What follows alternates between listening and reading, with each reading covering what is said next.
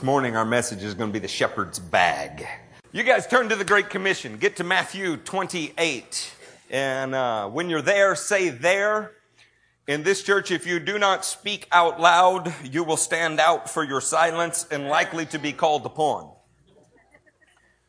In Matthew 28, 18. Go ahead, Jennifer. How about you guys in the back left? Y'all there? All right. Then Jesus came to them and said, all authority in heaven and on earth has been given to me. Therefore go and make disciples of all nations. Somebody say, make disciples. Make disciples. Of all nations. This is not called the Little Commission. It's not called the Halfway Commission. And when we're talking about the seriousness of the Great Commission, let's go ahead and acknowledge something.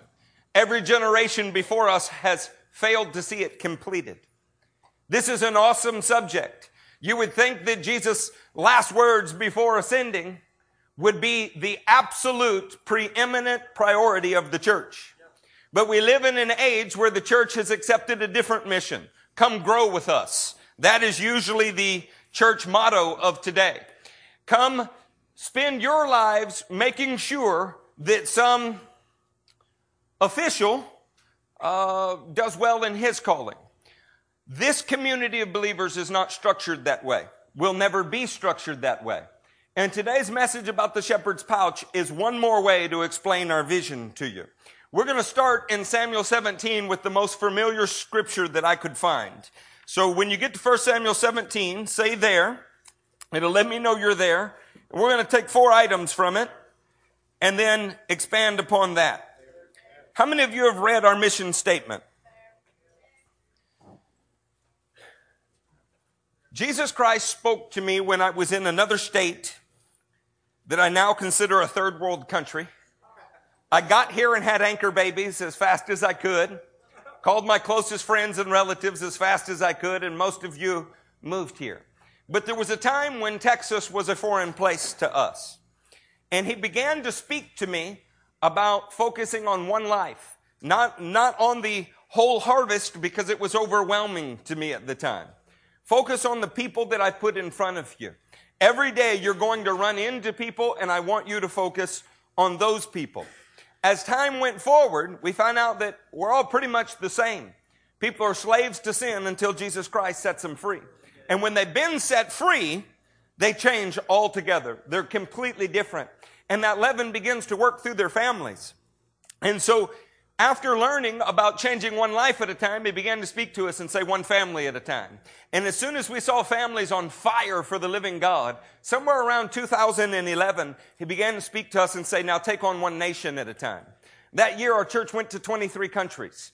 Now, that was kind of an exploratory thing. We learned how the man of peace works. We learned what it is to walk into a village you've never been into and don't even speak the language, pray, and God run you into an emissary who will help you. And how you stay in their house, eat what they eat, drink what they drink, and the miracle power of God shows up among you, and you win converts because God desires to set up his kingdom there. Since then, our goal really has been to raise up some other churches that will do that. We're now 5 churches in the one association, and I believe there's supposed to be 12. 12 that will feed the 70 nations of the earth. When we read this scripture, we're going to read about a young Jewish boy who took on a giant task before him that was literally a giant. But I would like you to think about a little storefront church that smells of fertilizer when you first walk in it, that at times we have such rodent problems that they appear during our services, and ask yourself a question. Are you serious about taking on the Great Commission? Because the Lord has given us a plan to do it, and 28 of you came forward at an altar call last week saying that you wanted to dedicate your life to foreign missions. I was excited. 28. The missionary who was speaking was blown away. He said he had never seen such a response from a church this size. He asked me how I felt, and I said, I'm disappointed that there was only 28. I expected a few of the slackers in the back to not answer, but I thought every other person would, and we're working on the slackers. And he was surprised by that. We are not content to let you sit on your salvation and soak. We are not. The reason that we're not many hundred strong, if not thousand strong right now, is because we actually will get in your life and push you to achieve the things that God's called you to achieve. How many of you know that's true? Raise your hand if you've been a little uncomfortable with your pastors at times. Amen. It's supposed to be that way. You don't go to a doctor to hear that you're wonderfully fit. You go there when there's a problem. And the pastoral staff is here to help you. We're supposed to prepare you for your works of service. And as we're thinking about that, let's pick up in a very familiar scripture, 1 Samuel 17, and starting in verse 40. Then he took his staff in his hand. Say staff in his hand. Chose 5 smooth stones. Say smooth stones. From the stream and put them in the pouch of his shepherd's bag. Somebody say shepherd's bag. And with his sling in his hand, he approached the Philistine. David took 4 things to go and face Goliath. He took a staff. We're going to speak about the staff today. The next thing that he took were stones. We're going to speak about the stones today. The next thing that he took was his shepherd's bag. And we're going to speak about that today. And the last thing that he took was a sling. This is kind of a 4-pronged approach to our vision, a way to explain our vision in yet one more way.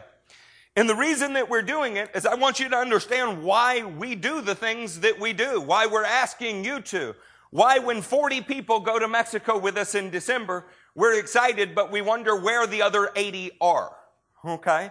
Why we are not resting on what we've accomplished. We're not so impressed with what Jesus has already done that we think we get to take the next 20 years off. The reality is we've just actually scratched at the surface of what God's called us to do. And it's a good thing that your pastors are only in their 40s because we have some years yet to work at this. And our accomplishments will actually rest on your lives, what you do. And we want to accomplish an awful lot for Jesus. So we have high hopes for you. Somebody say amen in the house of God. When we're thinking about the staff, I want to start with a couple areas of the word. I'm going to break things down in a way that you probably haven't heard very many people do. We're going to quote from the law. We're going to quote from the prophets. We're going to quote from the writings. And then we're going to quote from the Newer Testament. It might make for a long message. If you didn't like that, you wouldn't be here. The point being is I want to show you the holistic nature of the call of God. I want to show you the way that in 66 contiguous books, these truths are there. In this church, we do not take a single scripture and then preach 4 allegorical stories about it and finish with one joke and an emotional plea at an altar based on some strange end times theology that will have you disappear when the earth needs you the most. We don't do that.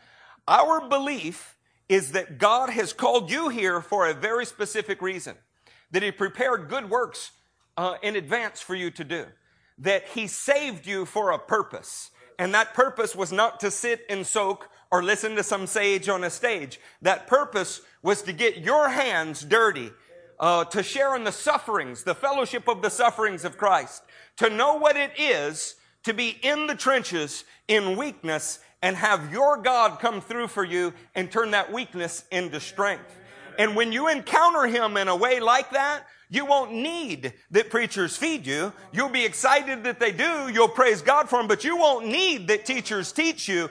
All you will need are brothers around you that encourage you that you're on the right track, that you're doing the right things. We don't need to elect a few leaders to go face giants. We live in the day when there's enough giants to go around for all of us. Can somebody say amen? Amen. When you think of the staff of God, when you hear that he took a staff and it was in his hand. Let's put Genesis 49:10 on the screen. When you see Genesis 49:10, this is one of the reasons I named my son what I did.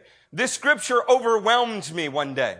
The scepter will not depart from Judah, nor the ruler's staff from between his feet, until he comes to whom it belongs, and the obedience of the nations will be his. The ruler's staff, when it comes down to it, has to do with God's promise for his reign. The staff represents God's word. And he says that there would be a ruler staff who would come. Some translations leave this open to a word called Shiloh. It's a messianic term.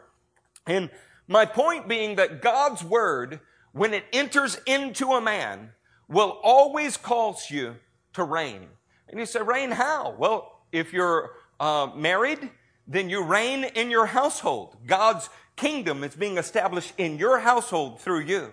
Anywhere that you go, you're advancing God's kingdom. The staff was a symbol of the shepherd's occupation, but it was also a symbol that God had called the people of Israel wherever they were. So in Genesis 49, we see that the staff is a symbol of rulership. How about number 17? We're going to read 6 through 8. Say there when you're there. Don't get lazy with these on the screen. Turn to them. You need a relationship with the book that is in your lap.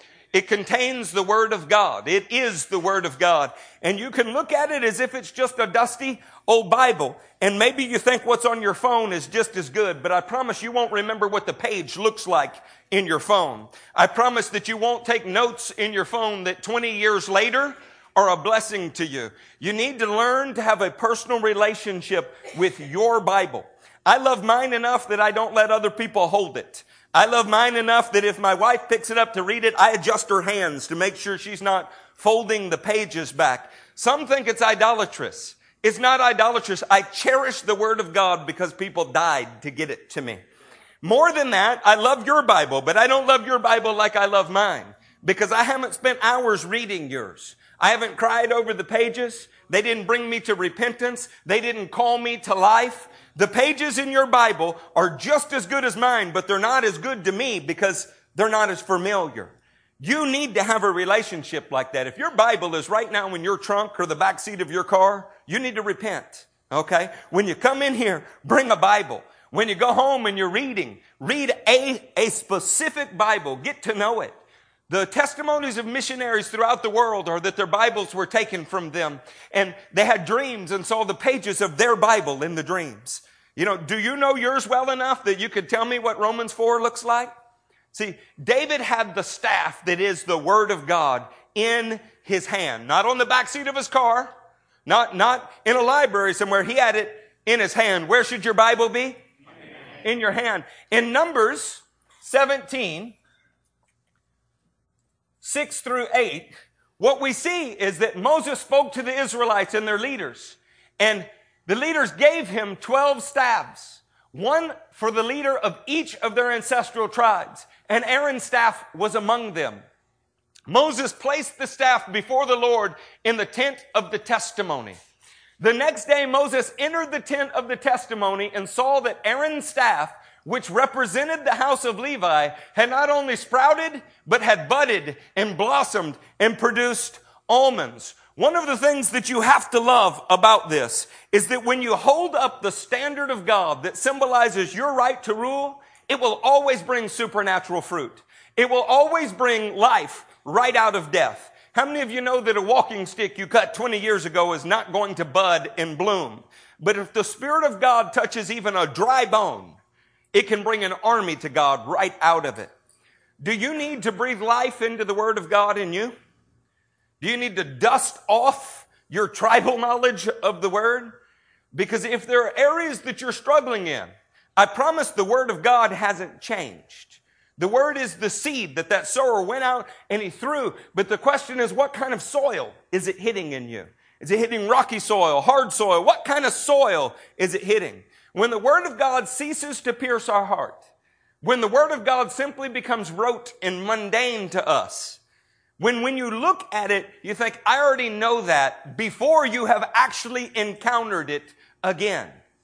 We're in dangerous ground of simply becoming religious people, familiar with the things of God, but no longer knowing Him, no longer interacting with His Spirit. How many of you know that's a danger? It goes on all around us. At every baseball game, they hold up John 3:16. They can't quote John 3:17, and they don't really know what 3:16 means, but they're familiar with it. Yeah? We want the Word of God in our hand. We want it to come to life. Our method of discipleship here, quite simply, is to put you on a collision course with God's Word. We believe that it will bring life right out of death. How many of you were in crazy places before you got born again? See, the whole world was covered in tohu vavohu, darkness, disaster, chaos everywhere. But when God's word entered it, it immediately brought order. And that order created a place for life. The word enters into you and it will change everything about you. Somebody say amen in the house of God. When you're thinking on that subject, in Exodus 17:9, we see something else that the word does, and it does it in the form of the staff here. Moses said to Joshua, choose some of our men and go out to fight the Amalekites. Tomorrow I will stand on top of the hill with the staff of God in my hands. What a strange principle that is. Does anybody think that's a good battle plan? If Daniel was here, and where you at, Ibrahim? Raise your hand. Ibrahim, if you had to fight with Daniel today, and I say, hey man, mortal combat, whoever wins, lives. Whoever doesn't win, dies. Because this is not a UFC match we're reading about. There are actual people living and dying in it. And I said, I'm for you, Ibrahim. I'm with you. So what I'm going to do is stand over there, and I'm going to hold my Bible above my head. How excited about that would you be? You probably want something different, wouldn't you? You can only assume that God put these men in this position to teach us something. This is the first appearance of Joshua in all of the Bible. And he shows up to do war with the valley-like war dwellers, the warlike valley dwellers. That's what Amalekite means. They were there in the valley, and Moses was up on the mountain holding the standard of God for all the people to see. And as long as the standard of God was held high, then Joshua and the chosen men prevailed against those valley dwellers. I want you to know that it doesn't matter whether you're facing sickness. It doesn't matter whether you're facing the death of someone. It doesn't matter that an overseer fell into sin. None of those things matter. What matters is that if you hold up the Word of God, you will never go wrong. If the Word of God is the highest thing in your life, and it is always compelling you higher, we never bring it down to the men. We always bring the men up to it. The Word determines everything that we do. Our doctrinal statement in this church is that we believe in the 66 contiguous books of the Bible. All 66. And that we're doing our best to work out our salvation with fear and trembling. And if you can find an area that you don't believe we're addressing, we're open to repenting and moving and changing. That we have not so set this in stone that we're no longer teachable. And it's our position that many have set their doctrinal statements in stone, found out later that they were wrong, and pride would not let them change it. So we won't do that. There are things in the Word that are incontestable.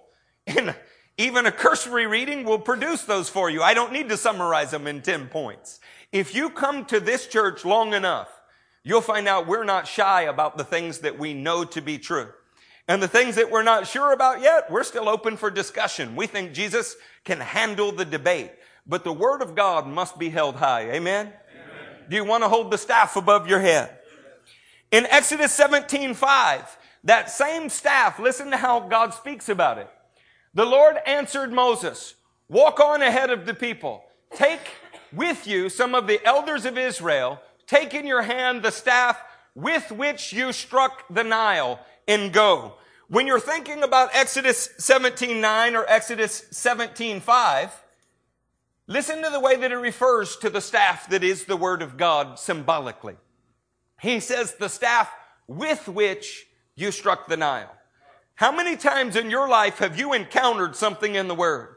And then years later, you encounter another giant problem, but you remember what God did through that scripture, did through that. You need to carry the Word of God close at hand all of the time. It's a reminder like a shepherd's staff. It's there for you to lean on. It's there to defend your family with. It is there to lean on and prophesy to your grandchildren. The Word of God is what holds us up, period.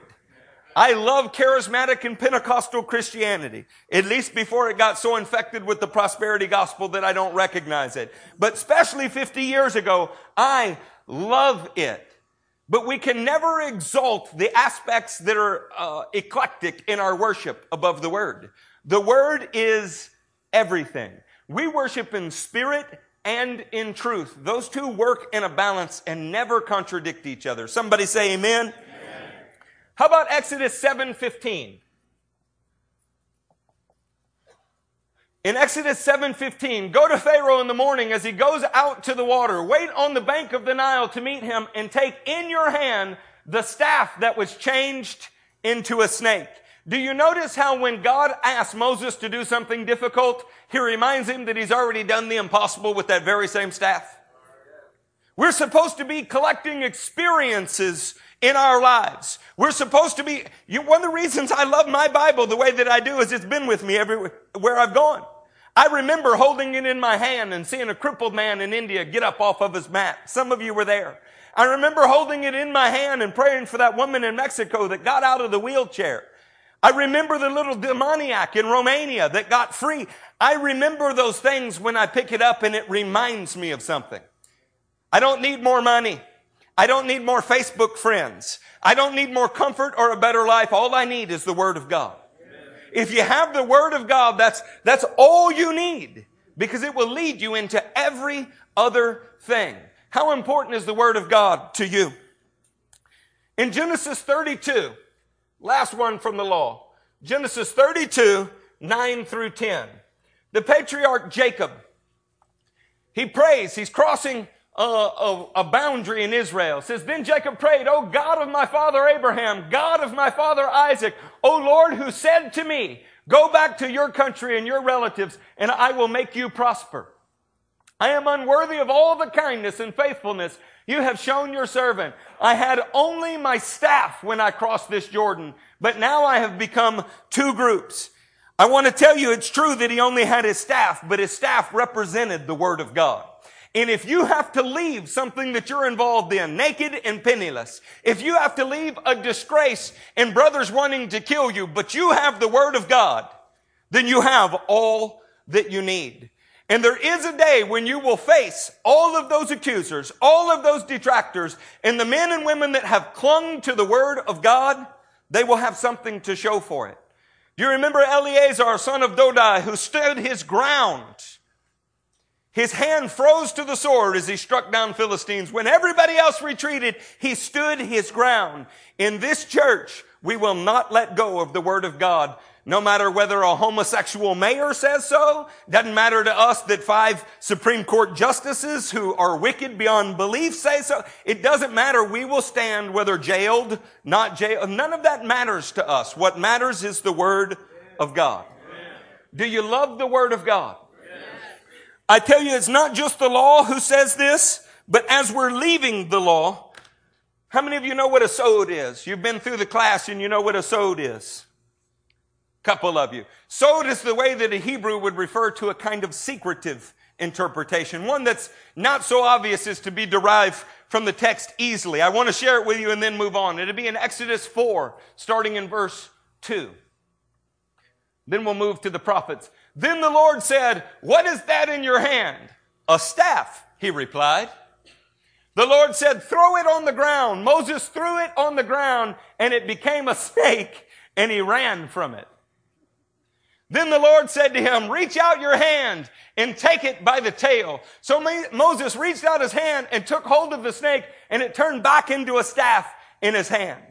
If you're able to look at those miracles that Moses did, whether it's the hand that was clean and he put it in his cloak and it became he pulled it out and it became leprous and he put it back and it became white again, or it's this, where he takes the Word of God, the standard, the staff, throws it at the ground and it becomes the symbol of sin, and then he picks it up again. These are Christ.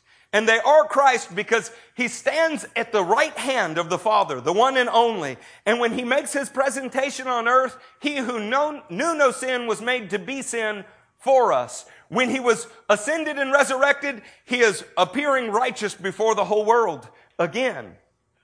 The staff represents the reigning Word of God in your life, and you have to have it at hand. Amen? How about Leviticus 20 in verse 32? I eventually will get out of the law. I can't help it.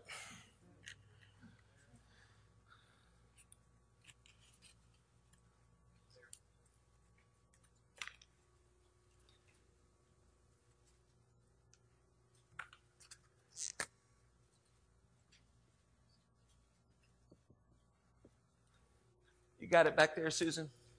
Nope. I'm sorry. Go to Ezekiel 20 and verse 33.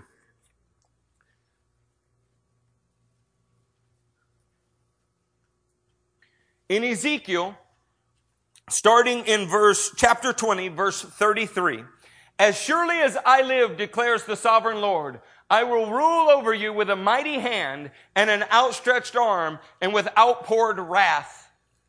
I will bring you from the nations and gather you from the countries where you have been scattered with a mighty hand and an outstretched arm and with outpoured wrath. I will bring you into the desert of the nations, and there, face to face, I will execute judgment upon you.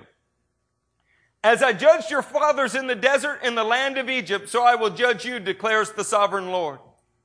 I will take note of you as you pass under my rod or staff, and I will bring you into the bond of the covenant. Understand that if Jesus is the good shepherd, the prophets teach us in Ezekiel 20 and verse 37 that every single person comes under the rulership of Christ. Every single one has to face the standard that is in the shepherd's hand. And what we've done in this life, according to Paul in 2 Corinthians 5, it matters.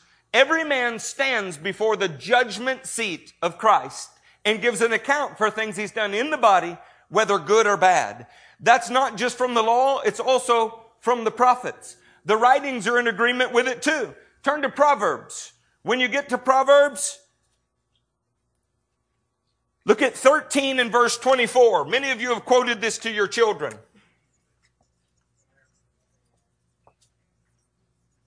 He who spares the rod hates his son, but he who loves him is careful to discipline him. Do you believe that the Lord loves you?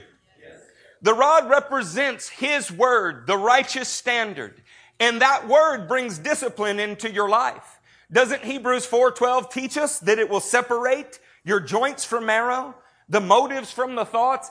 It comes into our life in a way that separates fact from fiction. It separates what we think we ought to do from what God says we must do.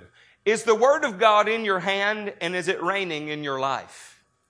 See, if you want to be discipled, if you want to hit the mark that God called you to, following the teachings of some man won't do it. Following the good desires that you have will not do it. First and foremost, you have to be put on a collision course with God's word. And when you learn to do what he says to do and feel his affirmation on your life because you are doing it in obedience, there is no substitute for that. If you talk to men of God who have loved him for a long time, the thing that they are addicted to is the feeling that they made him proud in that moment. We all know what it's like to be disappointing. We all know exactly what it's like to have failed. But how many of you know what it's like to have dared something for him that you could never have done on your own? And when it happens, you feel that triumph of spirit that says, look what he accomplished through this weak and lowly servant. There's no substitute for it. This is how you can take high school kids like Matthew and I, and you can turn us into something for the Lord. We learn to depend upon him in those moments. We learn to be addicted to obedience to his word. So in this case, we've learned not to whine when the word presents something that's difficult. We see it as an opportunity for his power to be displayed in the most unlikely of places, in us. Has he asked something difficult of you? Don't shy away from it. Embrace it. That adversity is there to advantage you. It's there to shape you, to grow you, to teach you that you overcome by his word. That's what it's there for. The very first thing that David took in his hand was the staff that is the word of God. It's worth noting that while the word staff is not in Matthew 25, in Matthew 25 you can definitely see the imagery in verse 31 through 33. Jesus Christ is going to separate the nations. And when he separates them, listen to the way in which he does it. When the Son of Man comes in his glory, and all the angels with him, he will sit on his throne in heavenly glory. All the nations will be gathered before him, and he will separate the people one from another as a shepherd separates the sheep from the goats. How did the shepherd separate them? He used a staff. He used his rod to do it. He would put the sheep on the right and the goats on his left. Friends, we're not going to teach this parable today. But do you know the only difference between the sheep and the goats in the parable? The sheep attempted to do what the shepherd said, and the goats failed to even attempt it. The goats did not visit in prison. The goats did not clothe. They did not feed. The sheep did all of those things. They may not have done it well. They may not have completed the task, but they at least tried. In the end, the difference between sheep and goats are those who try and dare for God and those who fail to try. And I want you to understand, we will not spend an eternity with goats. It's not going to happen. And because of that, I'm not interested in farming a bunch of goats in here. We will not punish initiative in this church, ever. But we also will not allow you to sit in apathy. Because our glory is what you accomplish. So we're going to constantly, there's a saying in Romania, and so if you don't like it, blame it on the Romanians. They say sometimes a kick in the butt is a step forward. And I tell you, that'd be a good bumper sticker. The next thing that David takes in his hand, then he took the staff in his hand and chose 5 smooth stones.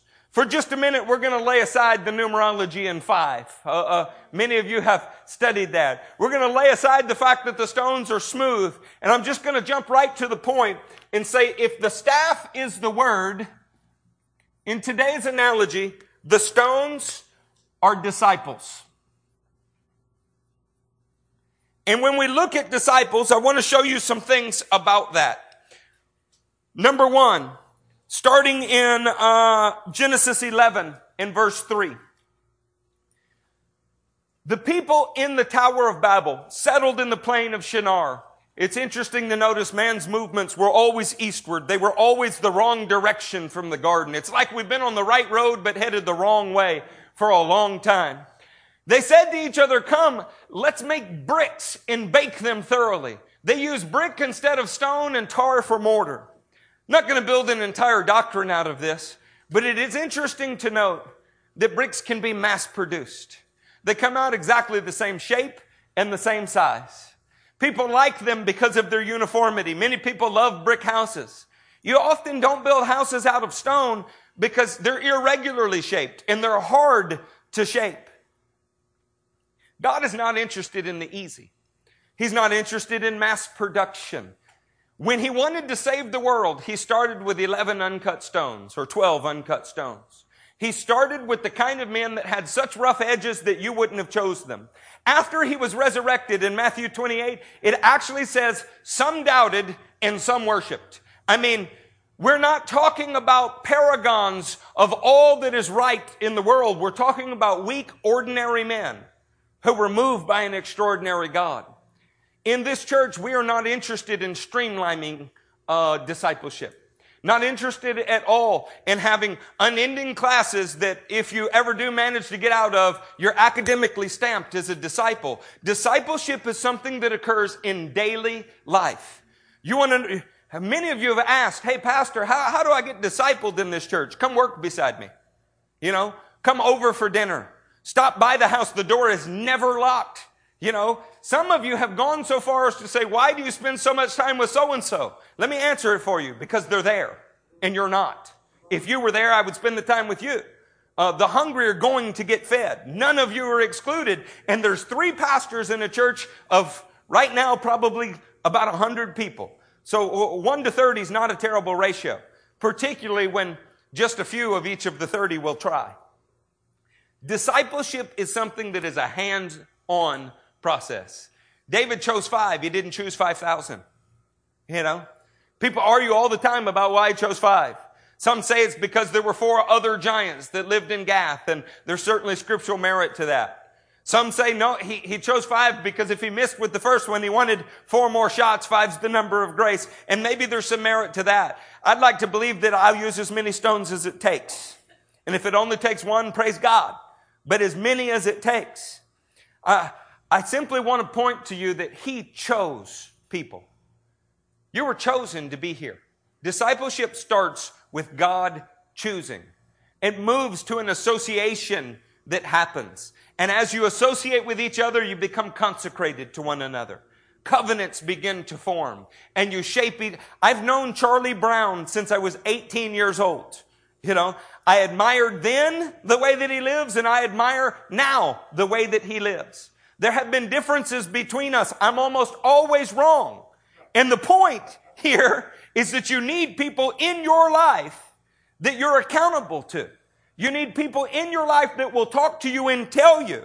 He also taught me to use a chop saw. I can't tell you how many in this church should be glad that he taught me to use those tools, because I've built things for you everywhere and around the world. Discipleship comes when you spend time with each other. And there is no other way to get it. Let me ask you, who discipled you? You think you were discipled from a pulpit? I'm going to step out there and offend you as boldly as I know how. It is not possible to be discipled from a pulpit. That is a 21st century lie and a sham. Jesus never did it. Paul never did it. Paul said things like, I'm going to send you Timothy, who's familiar with my way of life, which agrees with what I teach everywhere. I mean, that's 1 Corinthians 4. It is not possible to be discipled through a video series. It's not possible to be discipled through a glowing screen somewhere. At best, you could be stimulated to start your own study in that environment. But discipleship comes through daily accountability. This is why while Jesus is walking, he says, what can I compare the kingdom to? It's like a sower going out to sow seed. Or it's like a field of wheat and tares. Or it's like a net they were walking past those things. They left everything and devoted themselves to discipleship. Do you want to be discipled? Are you sure? Do you know what it will take? We are supposed to make disciples, and it will involve you sharing your life. They cannot be bricks. The point here in Genesis 11 in verse 3 was that they cannot be bricks. They're going to be uncut stones. Let's talk about what gets done with those stones. In Genesis 28, starting in verse 18.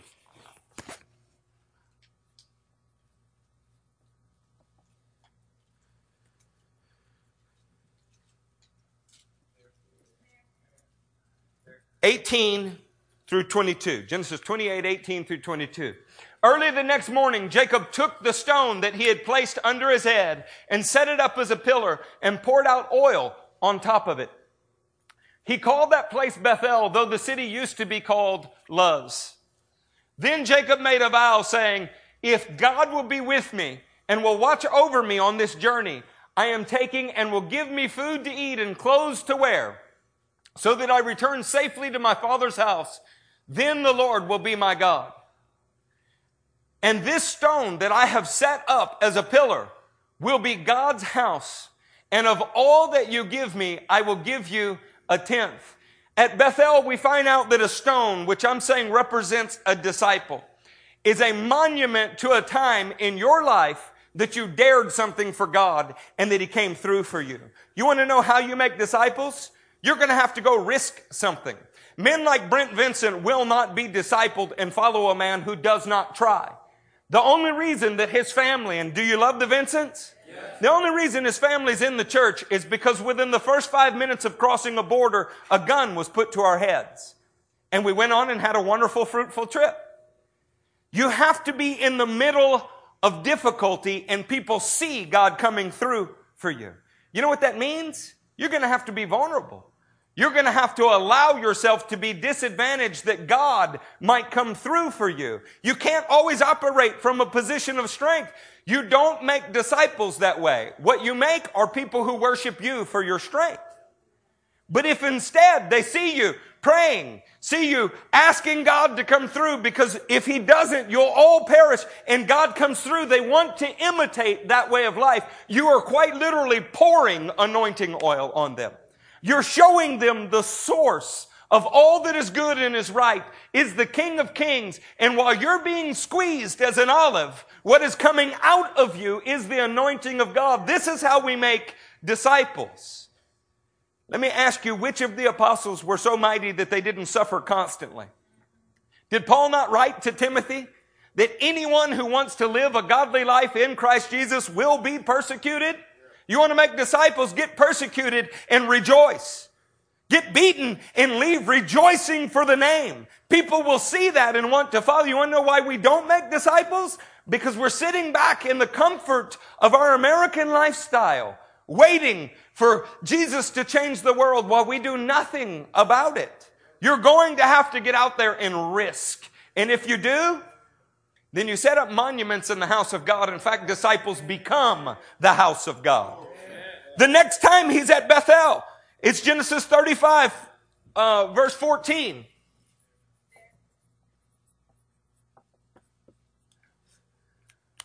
Jacob set up a stone pillar at the place where God had talked with him. Do you notice he revisits the times that the Lord spoke to him? And he poured out a drink offering on it. He also poured oil on it. This is Bethel. It is the house of God. I want you to know it's not enough just to let them see you squeezed and learn what the anointing is. You're going to have to pour out your life like a drink offering. This means that when somebody stops by your house because you've invited the whole church and it's in an opportune time, it becomes an opportune time right then. It means when you had other plans, you set aside your plans for the benefit of the kingdom. In short, it means that you have to take up the cross of Jesus Christ, deny yourself, and follow him. You cannot minister from a safe and comfortable zone. Shepherds need to smell like sheep. And too often there's been a separation between clergy and laity, and there is no discipleship. You know, it's not uncommon to stop by the Stevens house at 2 o'clock in the morning and there are still people there. Do you know why? Because we'll meet with them as long as they want to meet. God has blessed us at this point in life where we don't have to punch a clock somewhere. And so we stay as long as they will stay. You know, I don't understand this mentality of rushing people out of your house and holding them at an arm's distance. You might make followers in the sense that you fill seats, but you will not make real disciples. Did any of you see Gabe and Debbie's wedding video that they put, their renewal of vows? That was one of the hardest disciples I've ever met. I'm just going to tell you the truth. He almost killed us. And his cousin Nick, I'd like to have died with them. Within a few minutes of meeting them, one of the young men, joking with me, hit me in the groin. I was 30 years old. I was not ready to be hit in the groin. We're not 13. I many times put my head in my hands and said, Lord, what are you doing to me? You told me to start a church and this is what you sent me?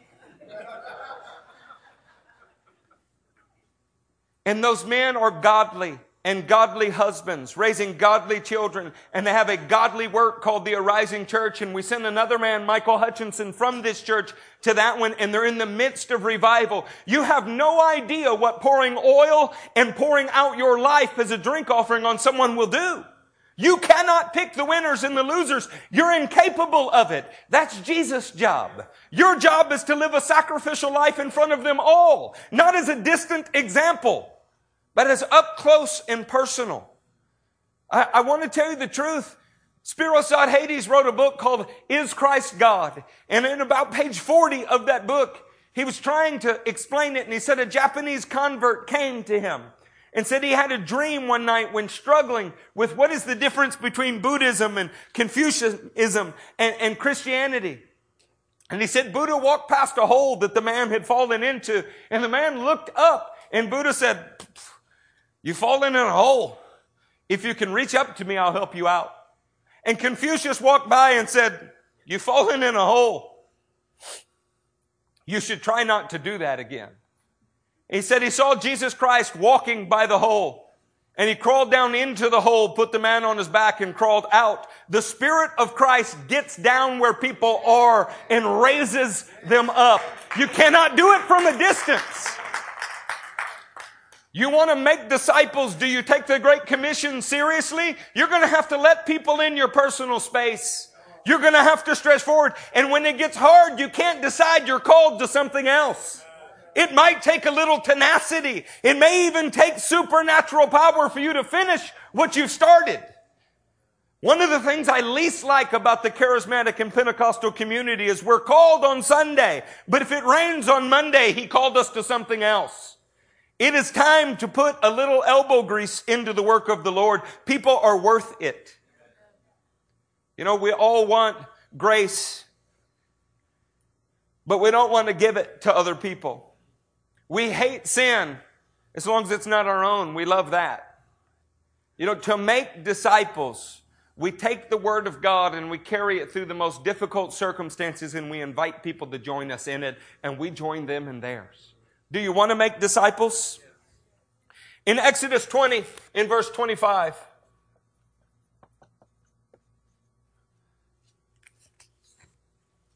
if you make an altar of stones for me, and that's what a life is supposed to be, is an altar before God, do not build it with dressed stones, for you will defile it if you use a tool on it. I will not participate in cookie cutter Christianity. I don't particularly care what translation you use. I think you ought to read them all. I don't particularly care whether you grow a beard or don't, although all men should have beards. I don't particularly care whether you dress like me or Matthew or Wade. There's 2 good-looking pastors in this church and 1 ugly one. We are not creating followers of men in here. We do not want to use a tool on you. And there is nothing more annoying to me than to see a pastor wear a certain kind of suit, and so every man in the church has got that suit. Jesus Christ did not create a cookie-cutter system. If you read about those 11 that He first called, they're as different from each other as could be. Apparently, John was a sprinter and Peter was not. I mean, they're as different as could possibly be. And it's through your diversity that God is working in a common way. I mean, in the sense that He works in all men's lives, but each man reflects Him a little differently. We find something beautiful, like a 70-sided gem. So we're not interested in creating things that all look exactly alike. I love that Steve is different from Cody, and Cody's different from Justin. I love that. It's supposed to be that way. But what we're all supposed to have in common is that our standard is the same. Amen? Now, just because a tool can't be used doesn't mean that God doesn't do that. Look at Deuteronomy 9 in verse 10.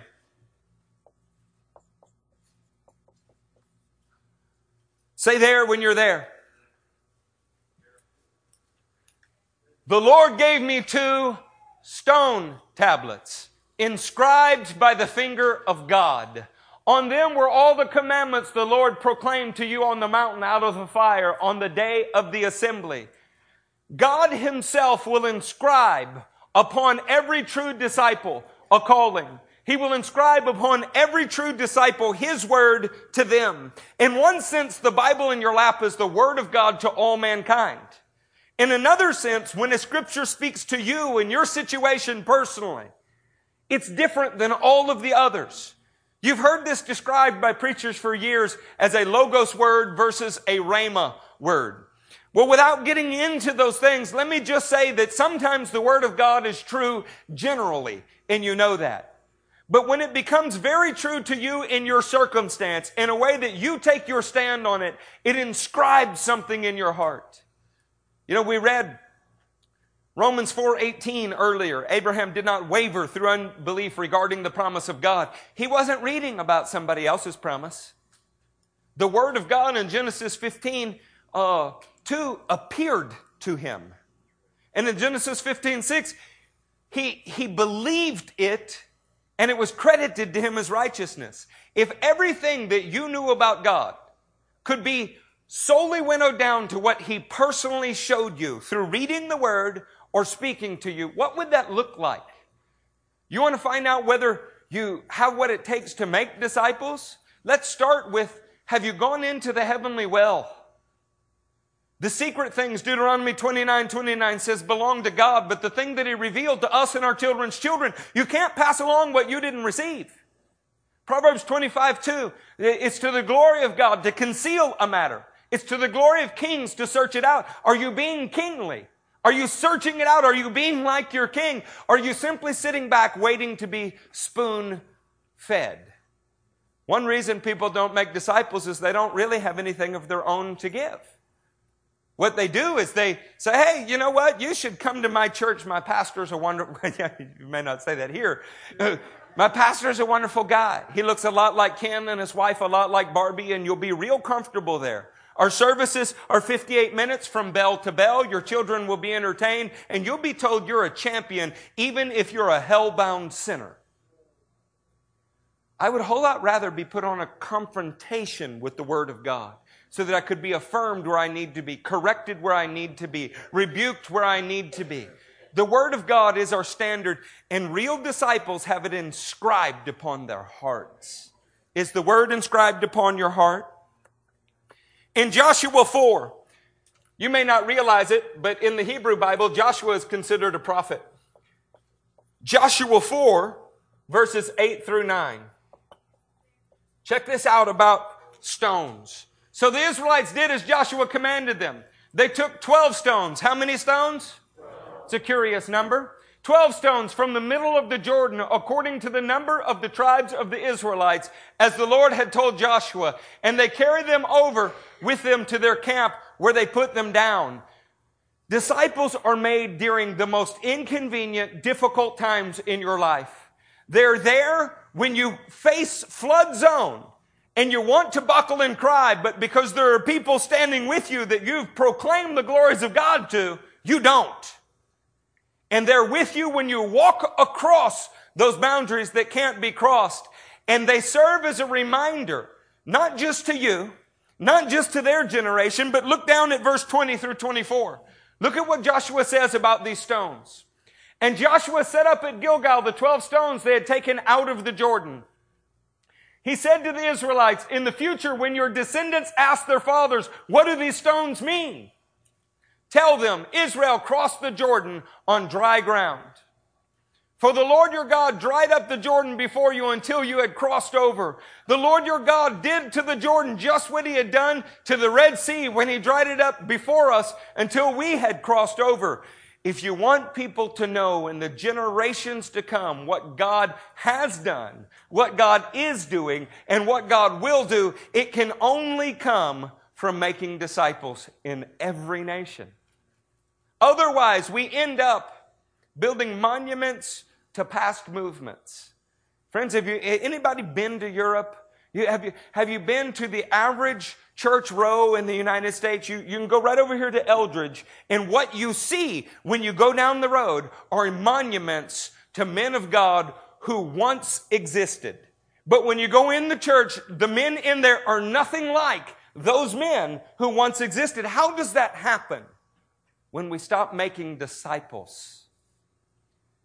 You want life-changing ministries to be a success? You want to advance the kingdom? You want to be a success? You have to make disciples. And it's not the work of the pastorate alone. It's not even the work of the pastorate in a majority sense.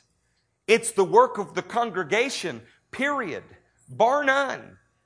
People will come to Christ because of your testimony, your struggle, and prevailing because God is with you. That's how they come to Christ. Many of you are in the church because I met you somewhere. Where are all the people in the church because you met them somewhere? See, this is the difference between electing leaders that are your champions and getting out there and doing the hard work of the kingdom. I want to tell you, you can do it. You can do it. You have so much more going for you than Wade, Matthew, or I had when we got here. I mean, the truth is we were just scared kids that were told they couldn't do it and set out to prove that we could because God was with us. And the more insults and abuse that were heaped on us, the more determined we would have died rather than fail. And at times it felt like we were going to. I'd like to cover from the writings with you. Go to 2 Chronicles 3:6.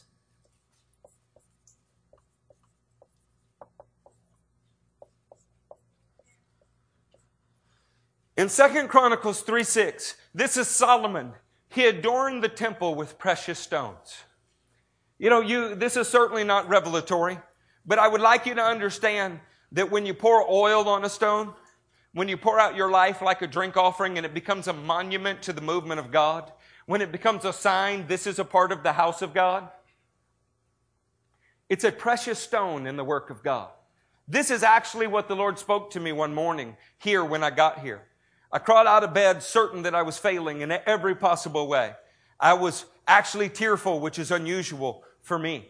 I turned on the CD player. We don't do this anymore, but they'd made a mixed CD. I didn't know who Jason Upton was, but when it came on, he was singing in tongues, and that I liked. And he said, it didn't matter what he said. He sang his song, and as he did, I identified with every part of it. And Scripture began to flood my mind about what God had originally told me. And he said to me, I will make this ministry like a magnet, and it will draw the precious metals and the precious stones from the earth, and you will polish them and send them out in my service. Friends, that's you. We came here in anticipation of you. We came here and worked when there was nothing because of you. We left healthy ministries. We left households. We sold houses and businesses to come here and work because of you. Because we love you and we love the God who called you. You're a precious stone in the house of God. I rail against sin in here. I preach repentance all of the time. Oh, one brother warned me, he said, look, in your hatred of sin, make sure that you don't confuse this as hatred of sinners. I'm still working out that difference. I'm jealous for my God. I love Him. I hate myself when I sin. I don't like it when you sin either. I'm not going to pretend to. But you are precious to Him. We can't let Him down. 30, 60, 100-fold. Anybody lift up to the 30-fold yet? You carry this concept into the New Testament and you get to 1 Peter 2. Turn there. 1 Peter 2, 4 through 5.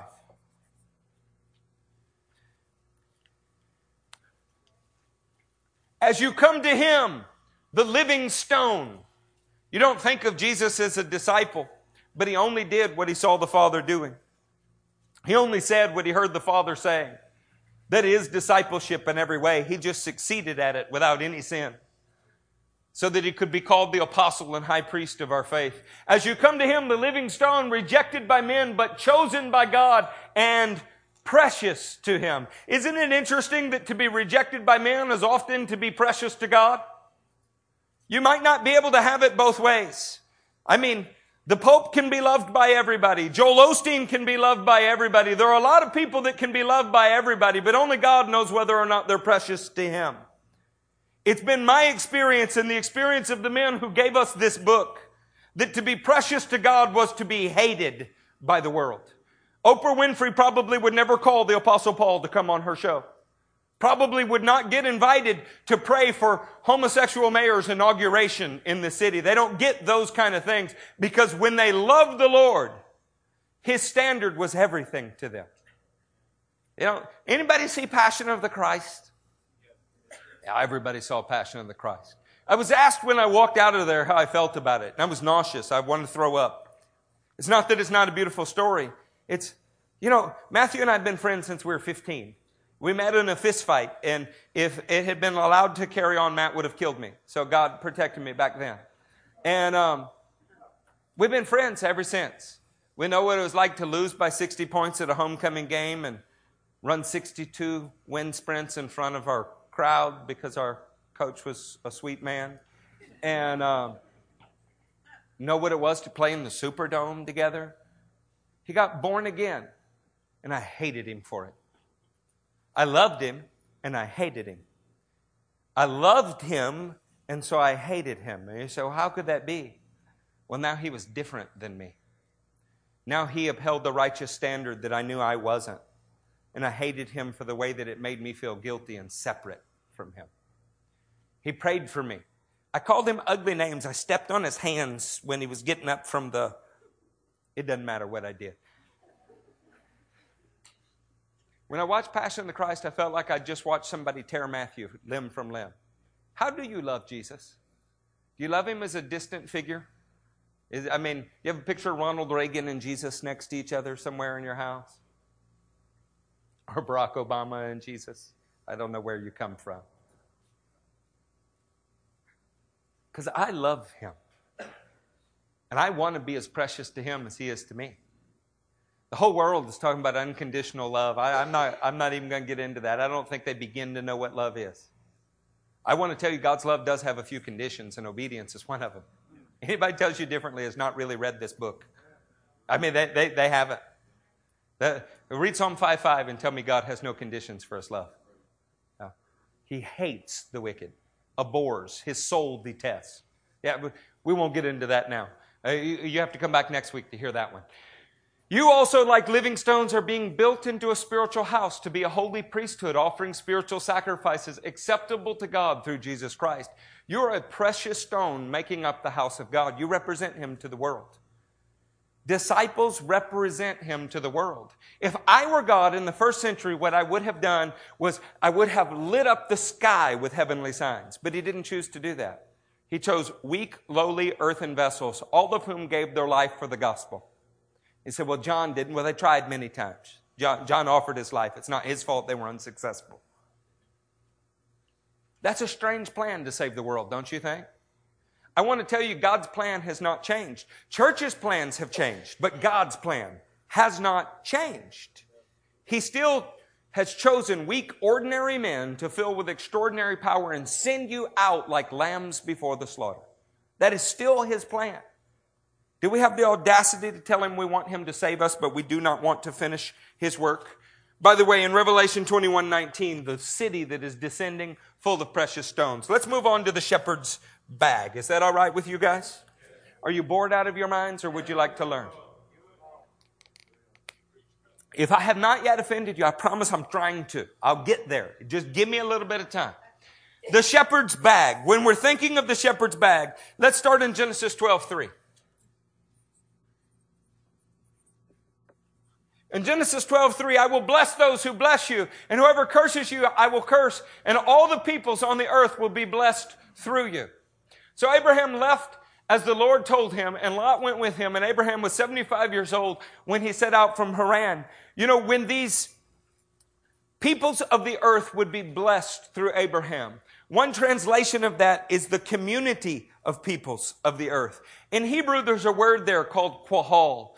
And when you wanted to refer to the people of Israel in the desert, they were Quahal HaYahweh, the assembly of the Lord. The people from the nations would not stay distant. We say every tribe, every tongue, every nation, but they were not intended to stay distinct in the sense that they were separate. We would all enter into one assembly of the Lord, and it would be represented by a person from every tribe, tongue, and nation. Those who enter into the shepherd's bag, which is really the church, they're all people who were born of the same promise as Abraham. You've been told by theologians that there are different dispensations, and that in different dispensations people were saved differently. This is it's the fertilizer that's on the other side of that wall. There is a lawn care business over there, and they stack stuff high and deep over there, and so do theologians. You will never find that written in the Word, and it was not taught anywhere in history before 1830. Abraham was saved exactly the same way that we are. The Word of God appeared to him in a vision. He believed that Word, and it was, hear this, credited as righteousness. When we believe God, and that is evidenced through our obedience, trust-grounded obedience. The way you prove that you believe him is you obey him. He credits you with salvation. That's not different at any time, period. That's how Adam was saved, how Noah was saved, how Abraham was saved. It's never changed. The shepherd's bag is first and foremost defined by people who have believed God's promise to them. Secondly, in Exodus 12:6, in Exodus 12:6, take care of them until the 14th day of the month, when all the people of the community of Israel slaughter them at twilight. On the 10th of Nisan, you would take a lamb into your house. For 4 days, you would watch over that lamb and make sure that it was perfect. On the 14th of Nisan, every head of every household would cut that lamb's throat and put its blood on the doorpost. The shepherd's bag is not just full of people who have believed the promise, but they've come under the blood of the Lamb. This word community here is quahal. It's the predecessor to church or ecclesia in Greek. The point here being God has been assembling a community of disciples. That's what goes in the bag. The church is not made up of just, what's a popular one today? Seekers. It's not just made up of a crowd. The actual church are those that are being discipled. Everybody else is not yet in Christ. If you haven't left everything to follow Him, you're not in Christ. If you're not being discipled by Him, you're not in Christ. You're just standing on the outside, hoping one day to slip in. Say, well, come on, man, that standard's so high. We've lowered the standard so much that you can be deceived. You know, just because you can build the biggest building or line the seats as far as you can see, yes, but how many would show up on battle day?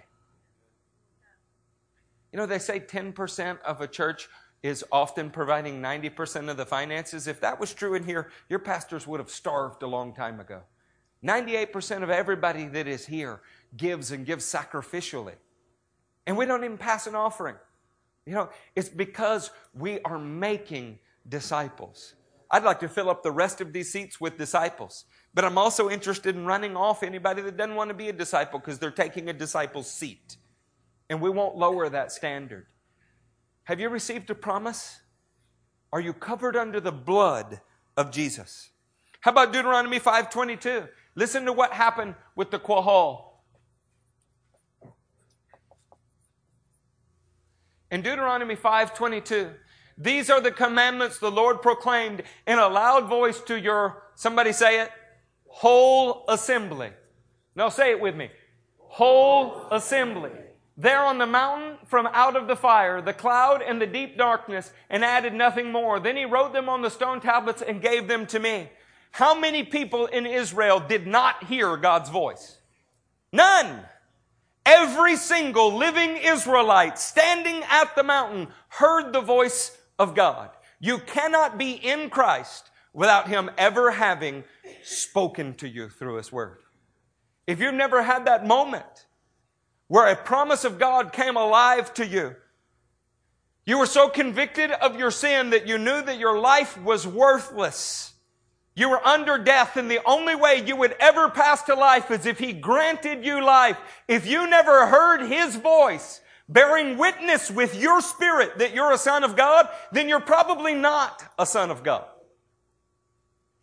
Let me ask you, what's more dangerous?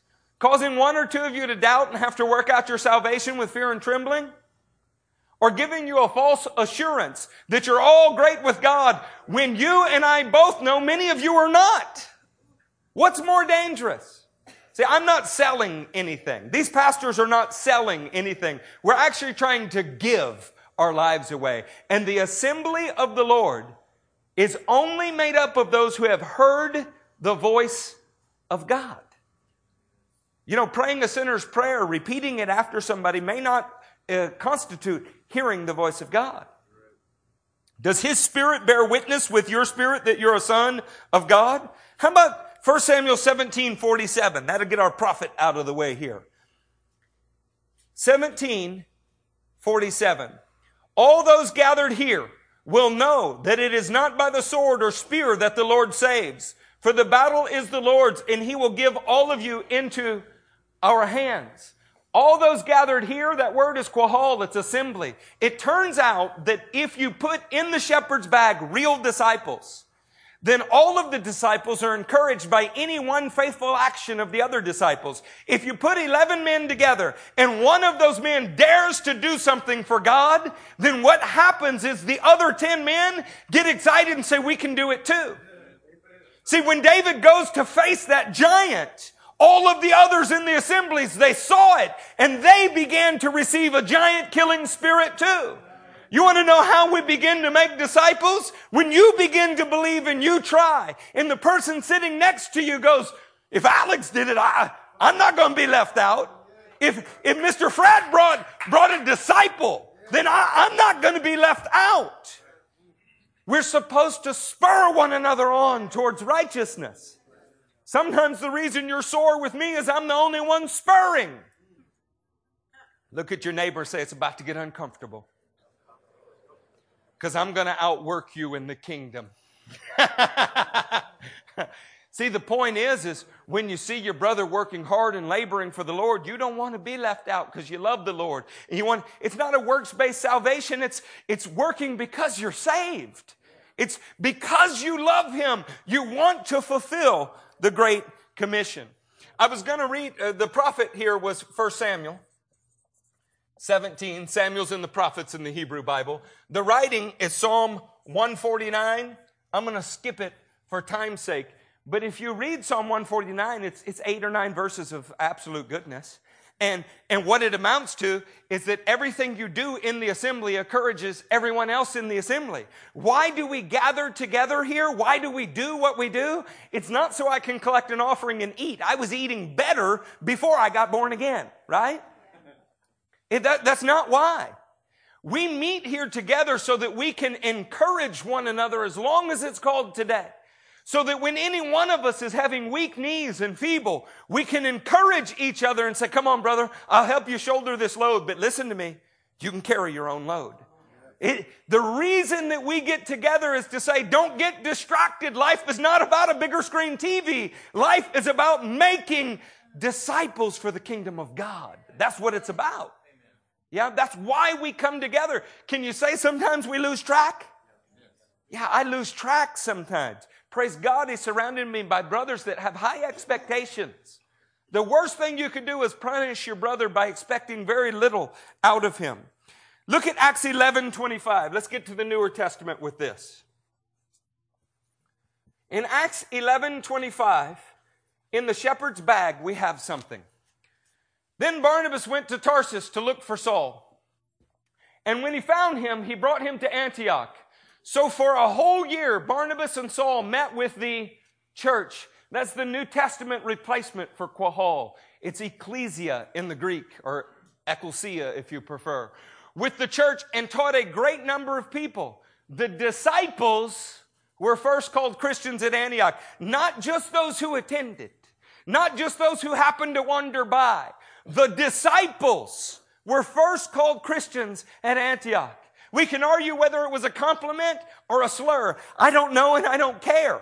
The point is something about their behavior of the disciples. People could go, that right there, that looks like Christ. You want to know why people are not just beating down the door to the average church? It doesn't look anything like Christ. It's been streamlined.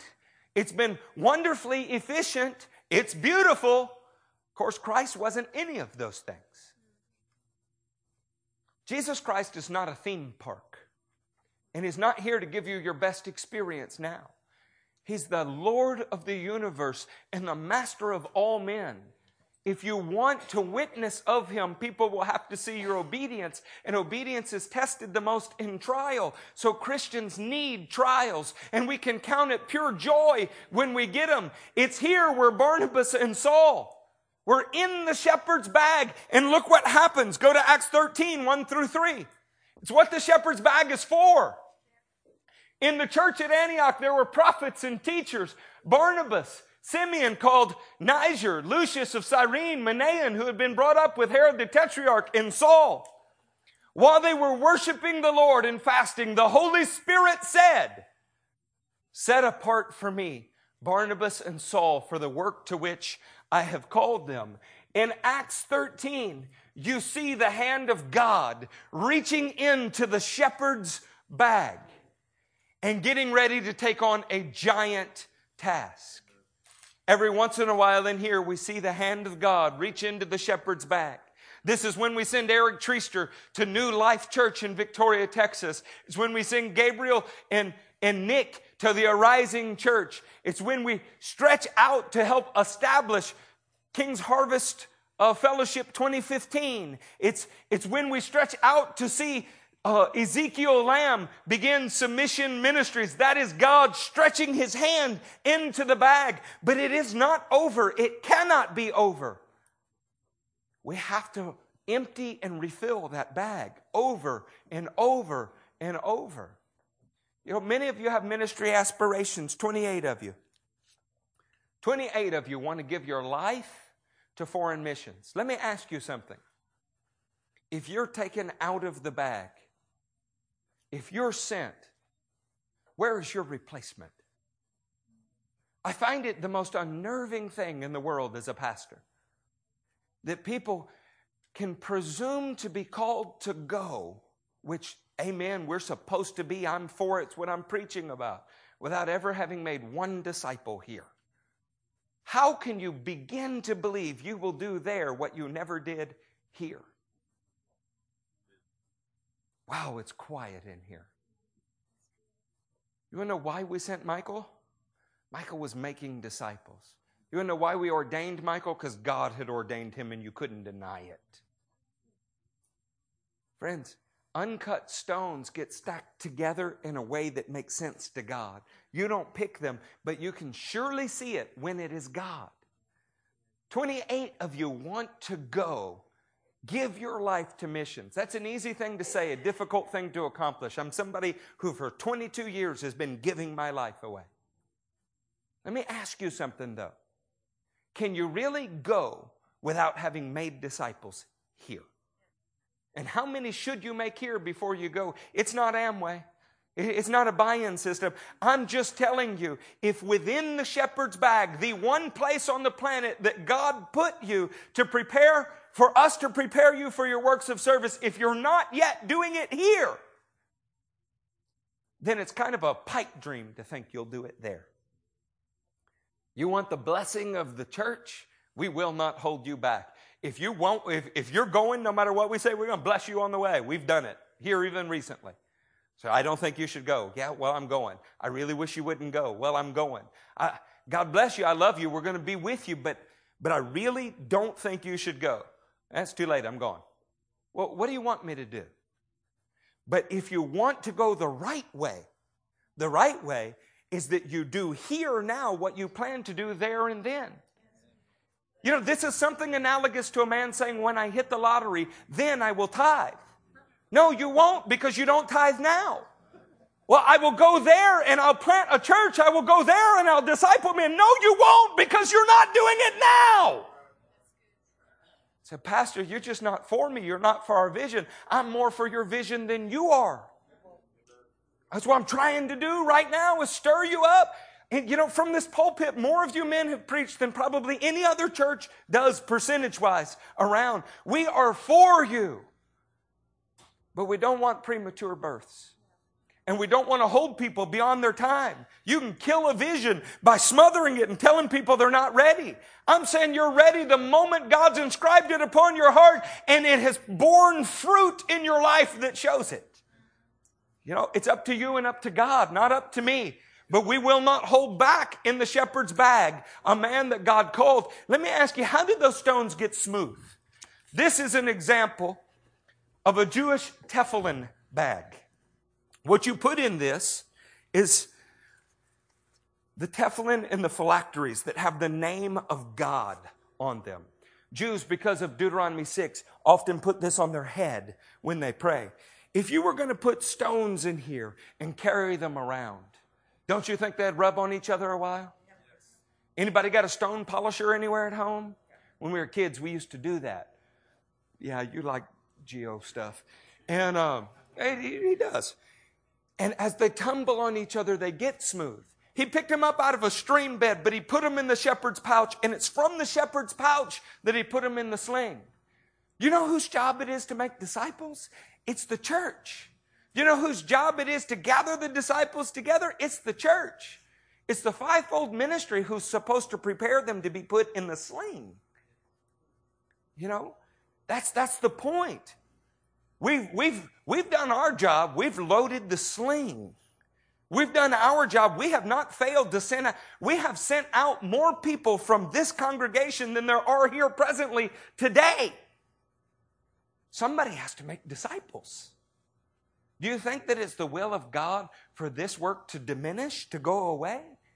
If it was worthwhile enough to launch those ministries, isn't it worthwhile enough to make disciples for now? And it's not about this ministry. It's about the kingdom. You know why I'm still here? Look, they wanted me to stay in Romania, and I wanted to stay in Romania. Last time I was in India, they wanted me to stay in India, and I wanted to stay in India. I like it where it's difficult. I'm a better human being when the adversity is easy to see. I don't want to be on the rooftop when everybody goes to war. I want to be on the battlefield. It's good for me. I'm here because it's best for you. That's why I came in the first place. In the name of Jesus, can we get to making disciples? Look, I walked past a table in Romania. Romania killed 400,000 Jews right around World War II. There's less than 4,000 Jews in Romania now. I walked past a table and I saw these tefillin. And the tefillin, most of them, they bear a symbol. I'll see if I can show you. That looks like a shin right here. A shin is the Hebrew letter that represents El Shaddai. Have y'all seen these before? We'll take a close-up picture and put it on the screen for you. And in the shin is the name of God. That's what it represents. Most of these tefillin on the table had lost the name of God. They'd been worn off over time. Most people that set out to carry the name of God to the nations, they lose it along the way. The name is the character, the authority, the reputation. Somewhere along the way, they become discouraged. Somewhere along the way, they stop flying straight. Somewhere along the way, the devil diverts them and they get off course. This happens all over the globe. I found 2 that still had the name of God on them. And I gave them to 2 disciples that were with us. It was my pledge to them that within the next couple years, we're going to plant them in the Middle East. And I kept the empty shepherd's bag as a reminder to me and the other 2 pastors. It is our job to fill this bag only so that it can be emptied for His glory. There is still a giant task out there. And if we don't disciple, then it will never get done. The church is obsessed right now with its own blessing. And what we're supposed to be obsessed with is blessing the rest of the world. This is what I'm trying to pour out my heart to you about. The sling is the call of God. I'm going to make this very, very quick, very, very easy, unlike everything else we do. Exodus 3:10, Moses was sent by God. Jeremiah 1:7, Jeremiah was sent by God. Proverbs 25:13. Put that one on the screen. It's about snow during summertime. Listen to this. Like the coolness of snow at harvest time is a trustworthy messenger for those who send him. He refreshes the spirit of his masters. You know, we're all interested in sending people. As long as they will be there what they were here. Do you understand what I'm saying? You have to demonstrate here that you can do it, so that there, under more pressure, separated from the other disciples, all alone, you will also do it. And the most refreshing thing in the world to us is when we hear that you're doing well. My favorite phone calls to take are from the other pastors in the One Association. They're calling to tell me about their most difficult problems. They're calling to tell me about their lives, and I realize they're doing it. But you know what they all have in common? They were doing it here before they left. In Luke 10, in the Newer Testament, to bring it into the Newer Testament, Luke 10, 1-9, Jesus sends out the 72. Let's skip down a couple verses. He sends them out everywhere He's going. Look at the vulnerability in this. Go, I'm sending you out like lambs among wolves. You know why He could say that to them? Why He could send them out without purse, without money bag? He could send them out like that because they had been with Him. And they knew in a bind what to do. How to call on the name of God and be answered from the heavens. You know, there's a sense of urgency in it. Don't greet anybody along the road. You're not here just to make friends. You're here to advance the kingdom. The purpose for the shepherd's bag is to create stones who can do this. If I wanted to be controversial, I would say to create men like stones that can do this. You've never read the King James, have you? Let's keep going. Verse 5. When you enter a house, first say peace to this house. Do you know what we do? We put the rest of the world in right order with God. Peace to this house is shalom to this house. You show them how to walk in harmony with God and man. Let me tell you something. You cannot do that in a place where you don't know the language, in a country that you're a foreigner, if you're not doing it in your country where you know the language and are not a foreigner. You know, I feel sorry for some of the nations when I get there and I see what the church has sent. It's kind of like, golly, this guy won't be discipled. He wants to do something for the Lord. He won't listen to us. Let's get him out of here. That's not fair to the nations. We should send our precious stones, our very best, not the unteachable, uncorrectable. Yeah? Do you want to be a precious stone? I would like to close with you with 3 John, verses 5 through 8. I know all of you have 3 John memorized. Dear friend, you are faithful in what you're doing for the brothers, even though they are strangers to you. Pause on that. Pause. Go back. Strangers to you. When these guys were sent, somebody had to have confidence that they would carry the message truly. When they were received, they were strangers to the people that received them, but the people were faithful. I want you to know that anybody who's been given a trust has to prove faithful over that trust. That's the way that this works. Can you be faithful to a group of strangers if you're not faithful to this community? Shouldn't you demonstrate your faithfulness to this community to prove that you would be faithful to strangers? Isn't that the most reasonable thing in the world? You know, we don't do marriage counseling if you don't come to every service. We don't do advanced combat training if you do not come to the services. And those of you that made the cut, you took a spot from somebody else. If you miss a service, you're eliminated. You know why? If you can't prove faithfulness in this, then we're under no delusions you'll be faithful when we send you somewhere. Some say that's harsh. It's not harsh. It's actually a blessing. We don't want to be a part of your self-delusion. But you're here because you can. That's the thing.